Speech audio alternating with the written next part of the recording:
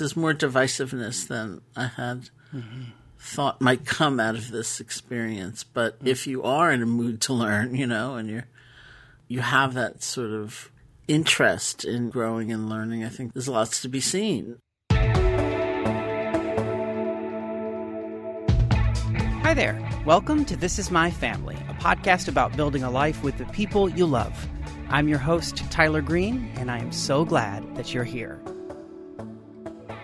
On today's show, we are talking with Sharon Salzberg, a beloved Buddhist meditation teacher and New York Times best-selling author who has been practicing and teaching meditation for decades. She opens up with me about losing both of her parents as a child, reparenting herself with her meditation teachers, and, perhaps most importantly, she has some calming words of wisdom for how to navigate these trying times. For those of you who are new, welcome. This is a podcast that I have created to spotlight conversations with people about what their families look like. My family doesn't look like the one I thought I'd have growing up. I'm married to a man, and he's from China. We have a baby that we created through surrogacy with the help of a lot of people, and we moved from Chicago to California in February. And so, like all of you, we are making our way through a pandemic in a totally different universe. So go back and listen to episode 1 if you have a chance. That's the story of my family. Episode 2, we talk about drag families and families of origin and a lot more with RuPaul's Drag Race queen, Latrice Royale. On episode 3, we talked about mixed race families and also infertility with Shireen Marisol Meraji. In the end, I really hope that this is a place where people feel comfortable to talk to me about what makes up their family, what gets them up in the morning, what keeps them going when they're feeling down. So again, especially if you're new, thanks for joining me. And for those who have returned, welcome back. I've been practicing meditation on and off for about the last 7 years. When I sit still and actually do it, it truly makes me a better husband and a father. It can prevent conflicts. It can loosen friction in all of our relationships. So early on in the pandemic, as I was settling down with my husband and our baby, Sam, I took a lot of meditation classes online. Things were really scary, and I needed something to hold on to. Today's guest, Sharon, led 2 of those online retreats. She's been a kind of digital teacher of mine since I started doing this. But can I be honest with you? I haven't really meditated much since those early days of the pandemic. And honestly, I notice a difference. Things are more anxious. The world buzzes more. It's really easy to get wrapped up in Twitter and looking for those notifications to appear on your phone. And honestly, I have a lot more headaches. I talked to Sharon in August of this year, but now winter's here and the pandemic is getting worse again. And it feels like a good moment to listen to somebody who is an expert at staying calm. Sharon is really chill. You'll notice that when you hear her speak. Becoming steady in the face of struggles is part of her journey. So I hope that you, like me, can sit back, relax, and maybe get some tips from Sharon that might help you in your family relationships. At the end of the episode, we're even treated to Sharon leading us in a meditation. So make sure you stay tuned until after the credits, especially if you're new to all this meditation stuff. Sharon co-founded the Insight Meditation Society in the 1970s. She continues to be an important voice in a world that, these days especially, seems hungrier than ever for a little more mindfulness. Her latest book is called Real Change. At the core of this book and all of Sharon's work is the Buddhist principle that suffering is a natural part of life. Sharon is no stranger to suffering. She draws a direct line from the family trauma that marked her childhood to her work now. So I asked her to begin by telling me about the chaos and loss she experienced growing up.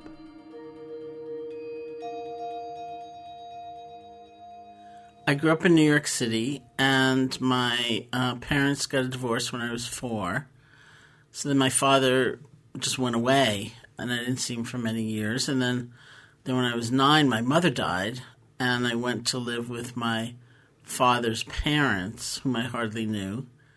They were Eastern European immigrants, and my grandparents, so older, and they just had this belief, apparently, that it would upset me too much to bring up my mother, and so I just never talked about her, ever, so it was that sort of strange silence that was probably more impactful on me than anything. I lived with my grandparents for a couple of years, and my father came back. This is when I was 11. When his father died, my grandfather died, my father came back, and he was very different from the man I remembered, in a way idealized. He had problems with alcohol. He clearly had problems with mental illness, and he was back for about 6 weeks and took an overdose of sleeping pills. And they told me it was an accident, and he lived in some variant of a psychiatric hospital nursing home for the next many years until he died, which was, quite a bit later. It was only when I was in college that I looked back and I thought, wait a minute, like an accidental overdose of sleeping pills doesn't really lead you to a psychiatric hospital, does it? And, yeah. So I would say that disjuncture between my inner sense of what must be true and the outer messages I was getting, that disjuncture was probably the biggest characteristic of my childhood. And so it was when I went to college, which I did at the age of 16. In my sophomore year, I took an Asian philosophy course, which, as far as I could tell, I really did kind of out of happenstance. I looked at the schedule. I thought, oh, it's Tuesday. That's convenient. Let me do that one. And it completely changed my life. To begin with, because when they talked about the Buddha's teaching about life and suffering, that suffering is an inevitable and natural part of life. For me, it was like this huge relief. It was suddenly this message like, oh, you're not so weird. Like you belong. This is a part of life. And then it was in the context of that class, I heard that there were things you could do. There were actual methods you could employ that if you used them, you'd be a lot happier, and they were called meditation. And this is like 1970, and I looked around Buffalo. I didn't see it anywhere.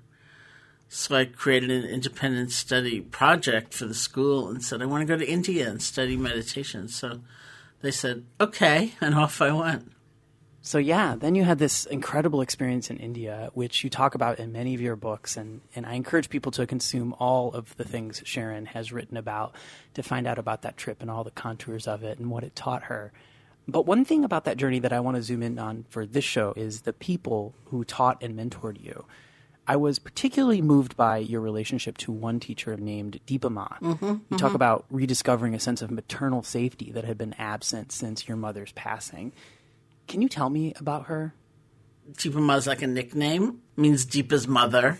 Somebody wrote a book about her, which I actually felt some compassion for them, because some teachers, some philosophers, some influential people like that, they just have a way of using language, and they have a turn of phrase so that one sentence can really change you in some way. And she was not like that. It was all her presence and her being. And I thought, how do you say it in a book where you only have words to try to describe it? It's very hard. It's like, it's always the same story. I felt completely miserable. And then I was with her. I felt a whole lot better.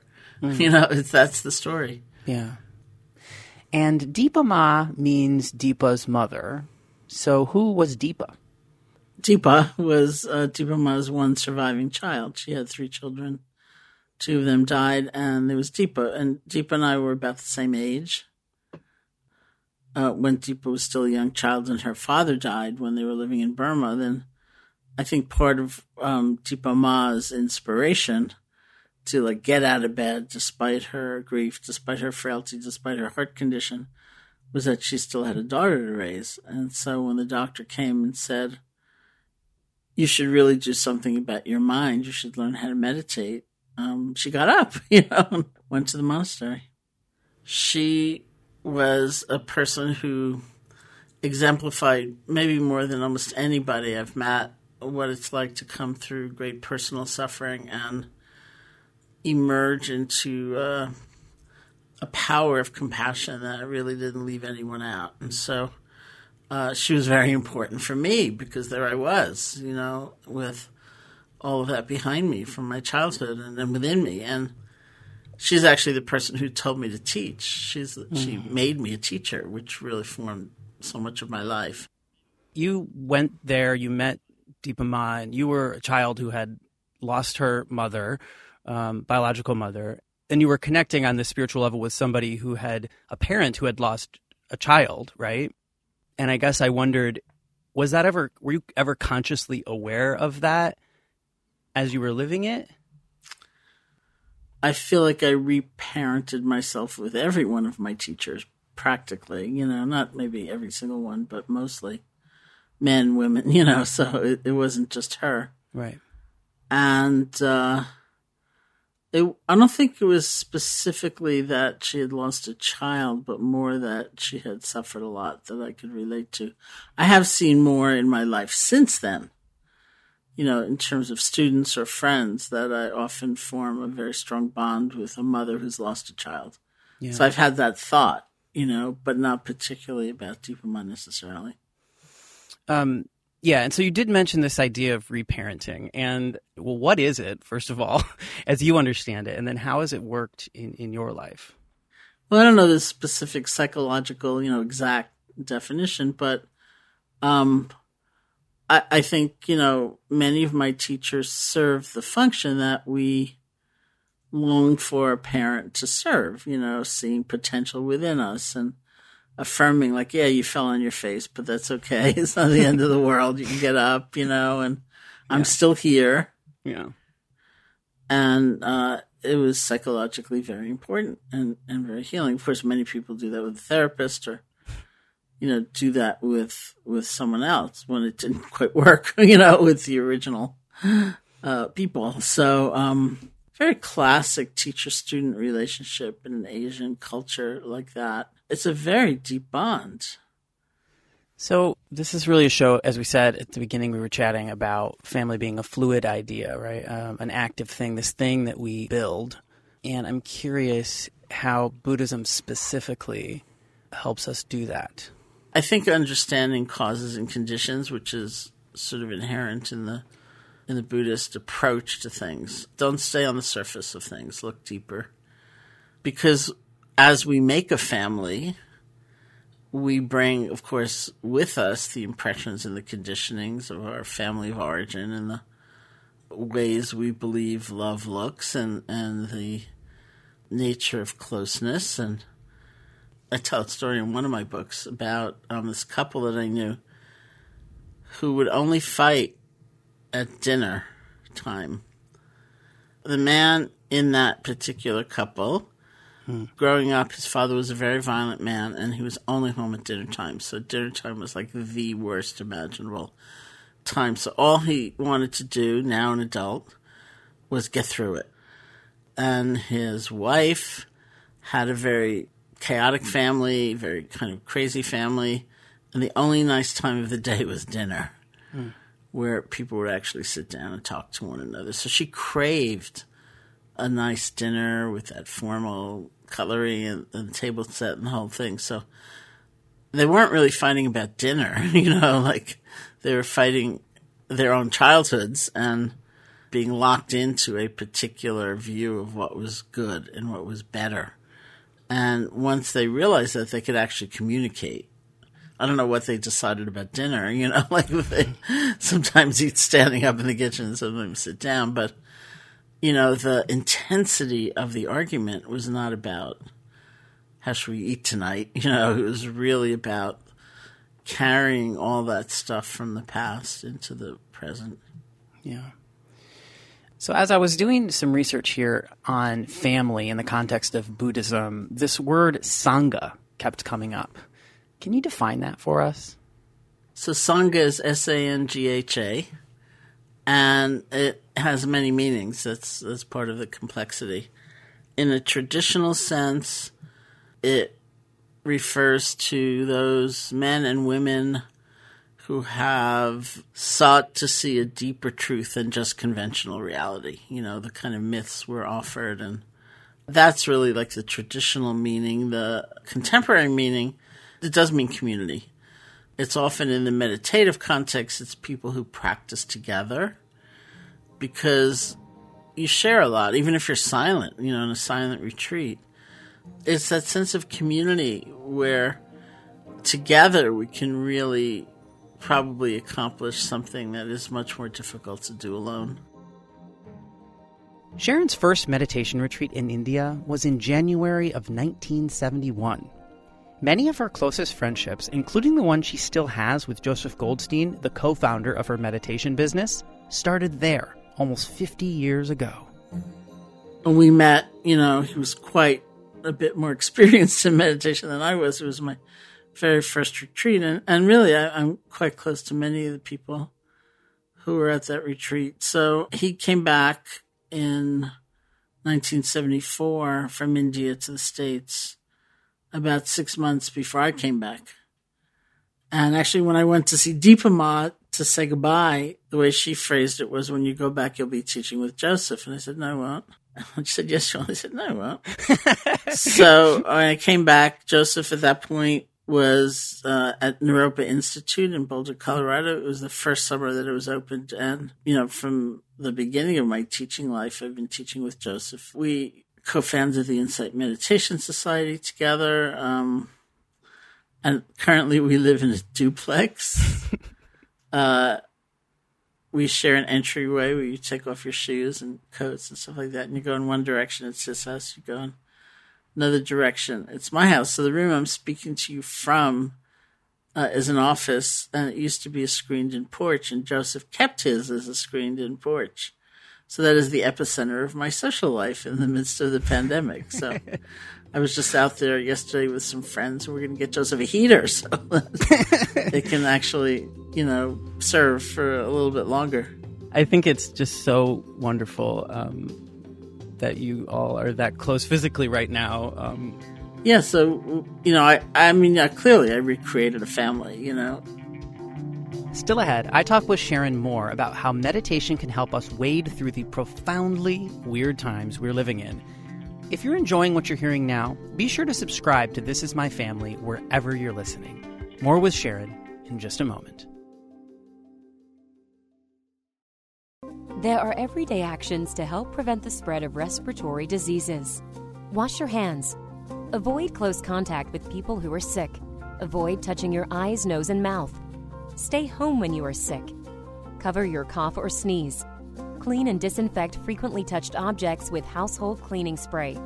For more information, visit cdc.gov/COVID-19. Furnished by the National Association of Broadcasters and this podcast. A central part of Sharon's meditation practice and teaching is something called loving kindness.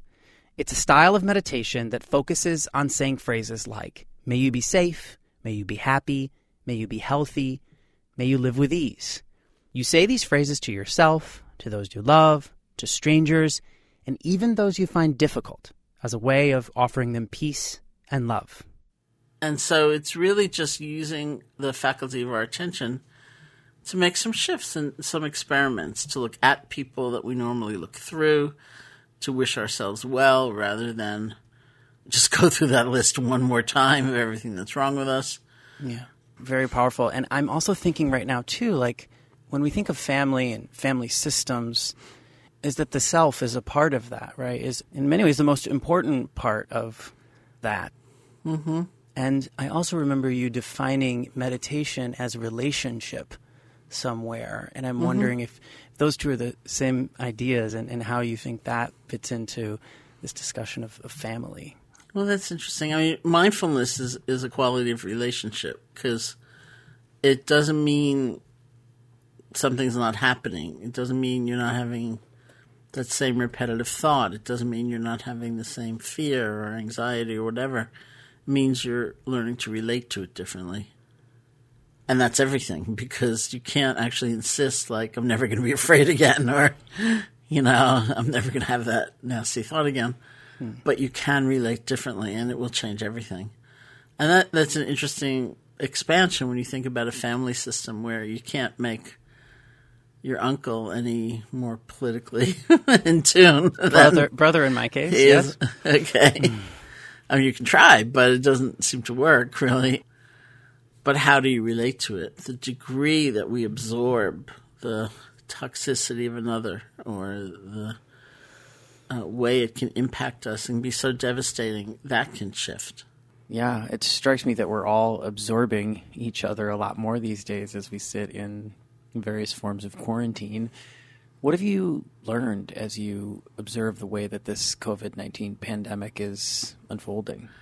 I don't know if there's a uniform learning. It's too bad that there's not. Like in the beginning, it felt like there was maybe a tremendous growing understanding of interconnection and how we are all really connected, and that we can live in a sort of delusion or illusion that what happens over there is going to nicely stay over there, but it really comes over here, and what we do, it matters, because the truth is that it's an interconnected universe. And somebody sent me a quotation of me, which is always a very interesting event, from 10 years ago, something like that, where I said, as I do say, that interconnection isn't just a spiritual understanding, that science teaches us this, and economics teaches us this, and environmental consciousness certainly teaches us this, and even epidemiology teaches us this. So I've always used the term epidemiology, and because I have friends who are epidemiologists, and so,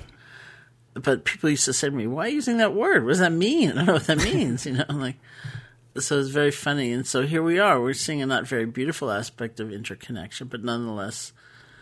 And it also felt like I was having a conversation with this doctor who was the head of a medical practice. And he said to me, who I'm appreciating so much more now? It's the hospital cleaning staff. And you think about all the people that we are actually counting on, that we're dependent on, in fact, and that we usually ignore or look right through. We're just indifferent to them. We couldn't care less. And it felt in the beginning like that was the awakening, oh, we do need each other, and we're all in this together now. It's a little hard to say, because if they've been alone, they're envious of the people who have their families with them or friends with them, and then the people with friends, sometimes wish they could be alone. And yes. I've read so many things that people have said, we're all at home, and we're not all at home. A lot of people are going out and working every single day. And, so I know a lot of people who talk about spending time with their children in a different way and how incredible it is. But that's not true for everybody. Yeah.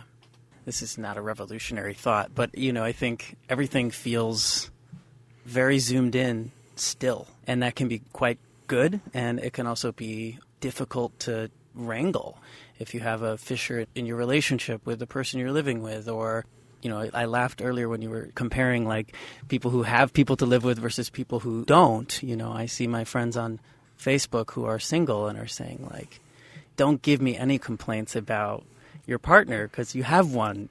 So I'm curious, I know you're teaching a lot and you just launched this book, but what have you been turning to when you're craving that Sangha or that family? Well, I have been teaching an enormous amount, and of course the characteristic of teaching online is that everything is potentially international. And the last time I taught, I was reading in the chat where people were from, where they were tuning in from, and someone was in Panama. Someone was in Dubai, all over the States. So it's this incredible feeling of closeness and caring. And I have friends. They're friends that I sit with. We Zoom together, and meditate together and speak. We also talk. But somebody will kick off, well, I'm having Zoom fatigue, so let's just talk on the phone, for God's sake. And the other area that's, I think, very relevant for advice these days is difficult people. On so many levels, I think obviously politically, there's conversations that need to be had, I think particularly among white people in family systems that can get really quite difficult. And truth is, my brother is a staunch Trump Republican, right? And just as an example, how do we have a conversation that's effective? And then what is an effective conversation? How do you advise people to enter into those conversations? What's important to consider? I don't know that I would advise them to enter into those conversations, like it depends on your own discernment and depends on your intention. Like, what do you hope to get from that conversation? Even in the Buddhist analysis of action, which I'm sure you've heard this many times, there's the intention behind the action, the motivation. And we get to know our motives more the more mindful we are. Like sometimes before a major conversation, before a major meeting or phone call, why don't you just ask yourself, what do I want to see more than anything to come out of this conversation? Do I want to be seen as right? Do I want a resolution? Do I want to just convey my interest? Do I want to grind them into dust? Because that will give us a clue about what we're motivated by. And then there's the issue of discernment in terms of the skillful or unskillful execution of that intention. Like, is this the kind of comment you suspect might be best done privately or in a group? And that assessment of skillfulness and unskillfulness also could involve, I'm not spending time with that parent who's actually dangerous, physically or mentally to my health. And I'm not saying you have to do that, but that's discernment. That's wisdom. Yeah. And so, depending on your motivation, you want to keep a bond, you want to let someone know you care, you want to have an ongoing discussion, then that's the conversation. I care about you. Mm-hmm. If you want to try to disentangle someone's views, then you can say that. Yeah. Let's just put it out on the table. I'm going to tell you what I think of your views, and you can tell me what you think of mine. But plenty of people who, for the sake of their own mental health and balance, are saying, I'm not going there. I'm just not going there. I think it's just tricky, right? Very, very tricky, because there's so much noise. There's so much noise. Mm-hmm. And I'm struck that, maybe one way in for my brother specifically, without going into too many details, is just trying to know him more and know what events have led to this support of this person that I don't support. And that might be an interesting opening. So in an even more serious topic, forgiving and forgiveness of people who have, either harmed us or have caused damage in our lives. I'm thinking in my life of a couple people who I don't know that I have actually fully forgiven, right? And you hear this phrase that forgiveness would be for me in that instance, right? And maybe not for the other person. It's a very complex topic because people use the word differently. Like one of my colleagues, friend Sylvia Borstein, says forgiveness does not mean amnesia, but we often think it does, that we're wiping the slate clean, that what happened didn't matter, and maybe it really does matter. As you said, it's more like not wanting to carry something so that it's really a burden for us. Like when I was writing Real Change, I had the thought, I want to use that Gandhi quote where he said something like, there's a difference between feeling anger and being immersed and overcome and lost in anger. Because we feel what we feel. Right. And you can't really blame yourself for what you feel. I mean, you can, but it's not that helpful. The question is, do you want to let it take you over? So I had the thought, Gandhi said something like, to be lost in anger is like drinking poison thinking it's going to kill the other guy. So I really want to quote it because I wanted to use it in the book. I had to find the attribution and the exact wording. And I never once saw it attributed to Gandhi. I saw it attributed to the Buddha and Oprah Winfrey and Nelson Mandela and the Big Book of AA and Carrie Fisher. And, so I have no idea who said it, but that's like fundamental wisdom. Yeah. We obsess about what someone else did or said, and it takes us over, and it's just too much, It's so toxic in energy. And so what we want to do is just be free of that. Forgiveness may be too lofty a goal, in terms of the wording, but we want to be free of that kind of obsessive linkage to someone else's action, which we actually cannot change. And so that's really the point. So I think we can have a kind of compassion, truly. But compassion also doesn't mean giving in and making nice and all those things we tend to think it means. In your book, in Real Change, you talk about this idea of residing in the bigger vision, For me, I see my son's face, which is very cliched and whatever, but you see his face and you see that's the future. And so then that informs decisions that I sort of make now on a daily basis. So I'm curious what your wish is or your bigger vision for, I guess, the great American family at this time in our culture. My wish comes in different phases within my Buddhist background or training, of the Buddha talking about the innate dignity of everybody, that everybody has worth, everybody matters, and I think that correlates to everybody should have a voice. And I think that is based on my larger wish that we come to that place of a deeper and deeper sense of interconnection and interdependence, so that we realize that our lives really have something to do with one another. Sharon Salzberg, thank you so much for joining me. Thank you.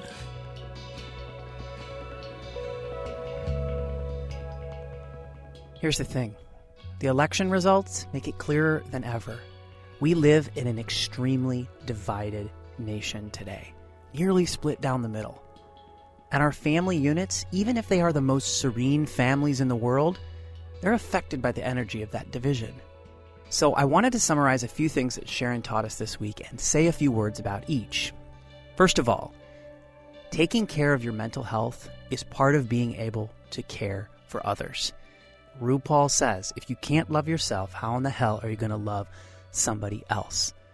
Meditating, sleeping, going for a run, avoiding sugar, all the things that you can do to take care of your body, your mind, and your spirit will help the rest of your family. Number 2, before you enter into a difficult conversation, ask yourself why you're doing it. What do you want out of it? I'm thinking here too of Oprah and intention, how she starts every meeting by stating the intention from the beginning, which is a practice that I wish I could remember more often. Number 3, suffering is a part of life. It doesn't make you weird.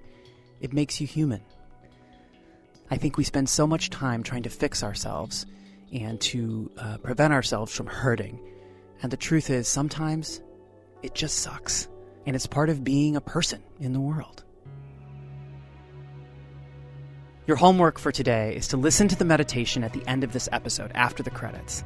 And if you're so inclined, also listen to the meditation I link to in the show notes. If you go that far and you're still interested, I recommend downloading the 10% Happier app and trying to do 10 minutes a day. Carve out a space for yourself. Make time for you. One meditation teacher told me if we can't make 10 minutes for ourselves, we really need to pause and think about that. Let me know if you have a meditation practice or if you're struggling to get one started. I'd love to help. Tyler@timfshow.com. And that's it for today's show. On next week's episode, we talk to Tony Award-winning educator Corey Mitchell about creative families, drama kids, and the night he stood on stage at the iconic Radio City Music Hall to accept the aforementioned Tony Award. When you look out, even if you're able to see the back wall, you're still looking at audience, and so it just like gets this feeling that you're looking out into infinity of people giving love back to you. And that was truly incredible. Thanks for listening to This Is My Family. You can find Sharon's work at SharonSalzberg.com or on all the social media platforms. Make sure you add her podcast to your rotation. She hosts a show called The Metta Hour. And again, stay tuned until after the credits for a short guided meditation from the master herself. You can find this show on social media at TIMF Show. Our website is timfshow.com. This is a production of The Story Producer, and it's produced by me, Trisha Bobita, and Jackie Ball. It's edited and mixed by Adam Yaffe. Our music is by Andrew Edwards. Our community manager is Annika Exum. And last but certainly not least, our art director is my handsome husband, Ziwu Zhou. If you like what you're hearing, we'd love 5 stars and a review on Apple Podcasts. Be sure that you're subscribed on whatever podcast app you use. And if you're on Spotify, don't forget to hit follow and switch on notifications to get informed of new episodes as they come out. Thanks for listening. I'm Tyler Green, and until next time, stay beautiful and messy.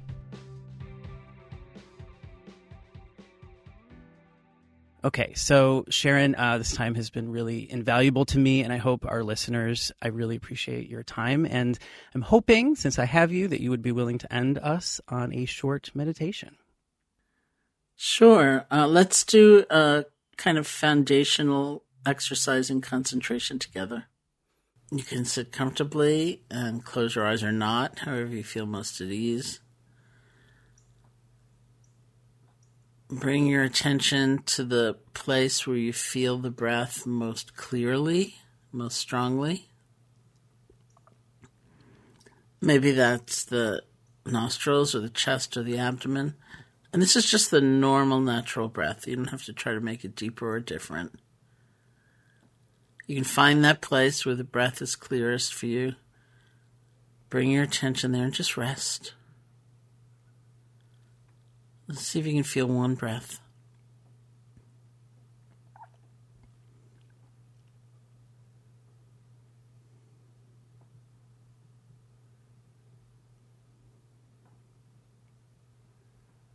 And if you like, you can use a quiet mental notation like in, out, or rising, falling to help support the awareness of the breath, but very quiet. So your attention is really going to feeling the breath, one breath at a time.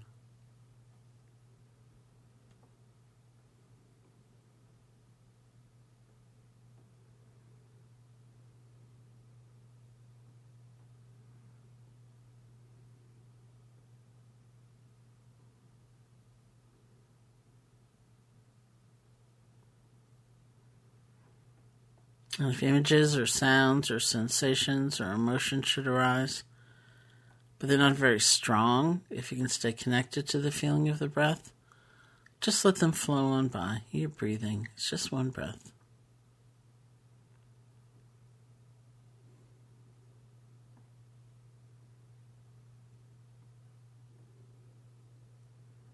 But if something does come up and it pulls you away, you get lost in thought, spun out in a fantasy, or you fall asleep, truly don't worry about it.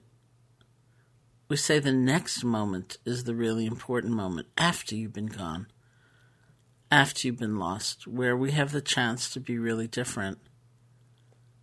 So instead of judging yourself and being down on yourself and calling yourself a failure, see if you can just recognize that you've been distracted, gently let go, and come back. Just bring your attention back to the feeling of the breath.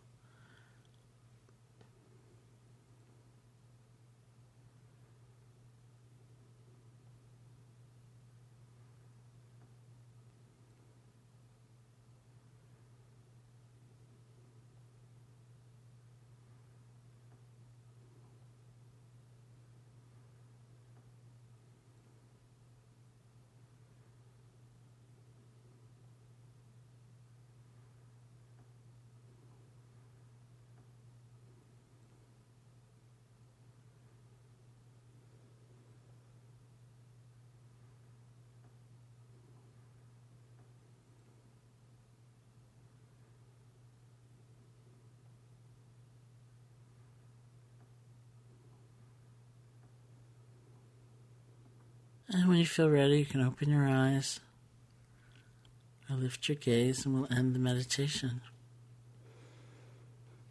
Thank you. Thank you. It was a nice little sitting. That was nice. Thank you very much. I am, again, just very moved that you said yes to this. I appreciate it. I know how incredibly busy you are. I really, really appreciate it.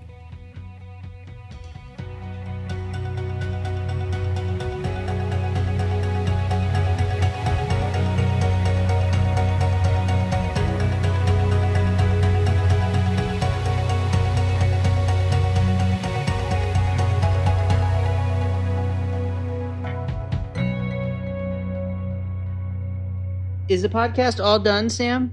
Okay.